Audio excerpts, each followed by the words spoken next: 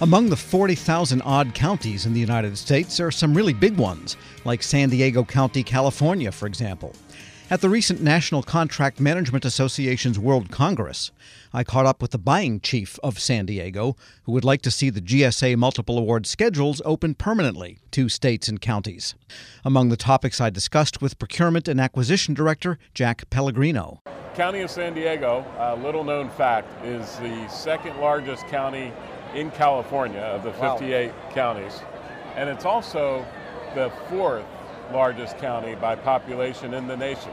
It's really, not only from a population point of view, we're about 3.3 million residents. So you would be like the fifth biggest city in the country, too. We would be, yeah, definitely in the top handful. Wow.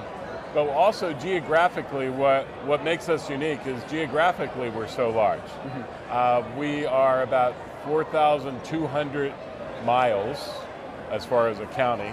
Right. We have 75 miles of beautiful beach, if you've ever been out to Oceanside, Del Mar, Coronado.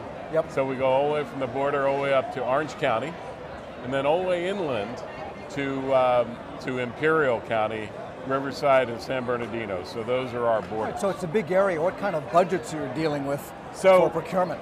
So we just approved our fiscal 23-24 budget, $8.1 billion as far as the county budget. 25% of that, Tom, is my procurement spend. So about just under $2 billion I spend on goods, supplies, services of all types. What kind of a staff do you have for procurement and contracting? My total team is 77 people. Mm-hmm. About 60 of those are procurement officers. So, all right, and you make a distinction between, in the title, procurement and contracting. Correct. What is that distinction? Well, procurement is more of a general, overall, they're really synonymous. Mm-hmm. Procurement tends to be more transactional. It's usually supplies and services that are more commodity-based, versus contracts are usually service-based. They usually have more complicated scopes of work, and typically we do contracting via what's called an RFP, request for a proposal, where we may not award to the lowest price. We use best value, which is other factors, quality, technical capability, and price as another factor. Sure. So when you're buying a Gradall, that might be the best price. Correct. But if you're buying some kind of a technical service, it's a different story. Of that $2 billion, about $600 million of it is health and human services, which is every gamut of health and human services, social services, aging and adult services, behavioral health services. That's where a lot of our contracts are right now in behavioral health. Right, yeah, so that's where the quality, outcomes, and so forth might outweigh price. Absolutely, because different providers, we do a lot of business with nonprofit providers, and as such, they all have different cost structures. Interesting. And really what we're looking to do is have the best, as you said, outcomes and results for the dollars that we're spending. And what about digital services? You're buying, is the county in that mode that so many locations are to provide better citizen services through digital, online, and all of this? Yes, that's one of the things that we're very proud of. If you went out to the County of San Diego website, you would be, I think, very impressed about the amount of access. One of the things that we really work hard at is full transparency in everything we do. For example, this new budget that was just approved, the full budget is out there, and we call it open budget, and you can see it by line item of where the money is going, where it's programmed to go. All right, we're speaking with Jack Pellegrino. He's Director of Purchasing and Contracting for San Diego County, California. And at NCMA, you were talking about flow down of federal rules and regulations for procurement. What's the connection between what the feds do and what a big county does? Well, it's all about the dollars. A lot of my dollars, significant amount of our dollars, come from the federal programs. And every one of them has a string attached. Absolutely. We follow the full rules promulgated by Office of Management and Budget. So really, and sometimes the money comes into the state. I have the great state of California above me. So it comes into the state, and then the state flows it down to me, and then the state puts their rules on top too.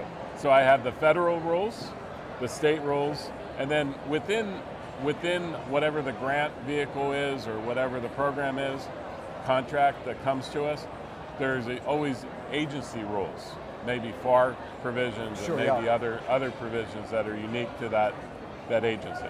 So it's not just the FAR at the federal level, but it's all of the CMS regulations, Health and Human Services, Labor Department, it goes on and on. Absolutely. Veterans Affairs. For example, Health and Human Services, they have very specific requirements as far as who is eligible for reimbursement for those services. So we have to ensure that is now a flow down in our contract to, as I said, our nonprofit providers. So it's a giant compliance exercise. It is. How do you get it abstracted so that it doesn't eat your work alive? Well, we really have, I'm blessed with a great staff. What we do is we have some really wonderful templates that we've developed over time. So we always make sure those templates are up to date. So for example, there was some new legislation, it's something called the BIRD Act. I don't know if you remember the BIRD Act. We went through and updated all our reps and certs to make sure we're now in full compliance with that. I would say, Tom, we update those reps and certs and our whole contract template probably about once a year. Wow. To keep up with those flow downs. And then we very consciously, when we get a new program, lay out a compliance matrix like you referred to and make sure we covered everything. So there's no artificial intelligence way to automate Not yet. all this? I'm looking for that. So I'm going to do some shopping here a little bit later, so we'll see. All right. The other thing I wanted to ask you about is use of federal contracting vehicles for commodities. Okay. Here's what I'd like to do. This might be controversial, but I wish Congress would open up all the GSA schedules to state and local governments.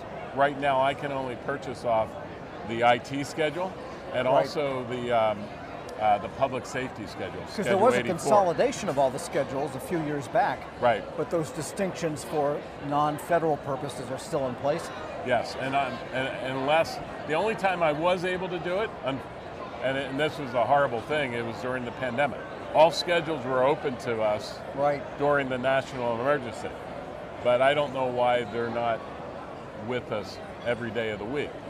And really the advantage would be, although I'm a very large county with tremendous resources and buying leverage, there's 3,000 counties in the nation that don't have the purchasing leverage that I do, or the staff to do that. So opening up those federal schedules would help those organizations immensely. Those would give you more flexibility, you would think, than maybe some of the NACO or the statewide or the NACIO contracts that they oversee. Right, and you know, I'm a member of the NACO Procurement Advisory Board right now, and one of the things we're looking to do is put together some contracts that will benefit counties. Interesting.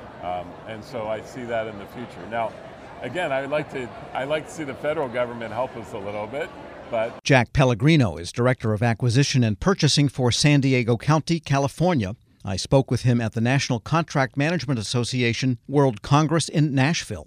Find this interview at federalnewsnetwork.com/Federal Drive.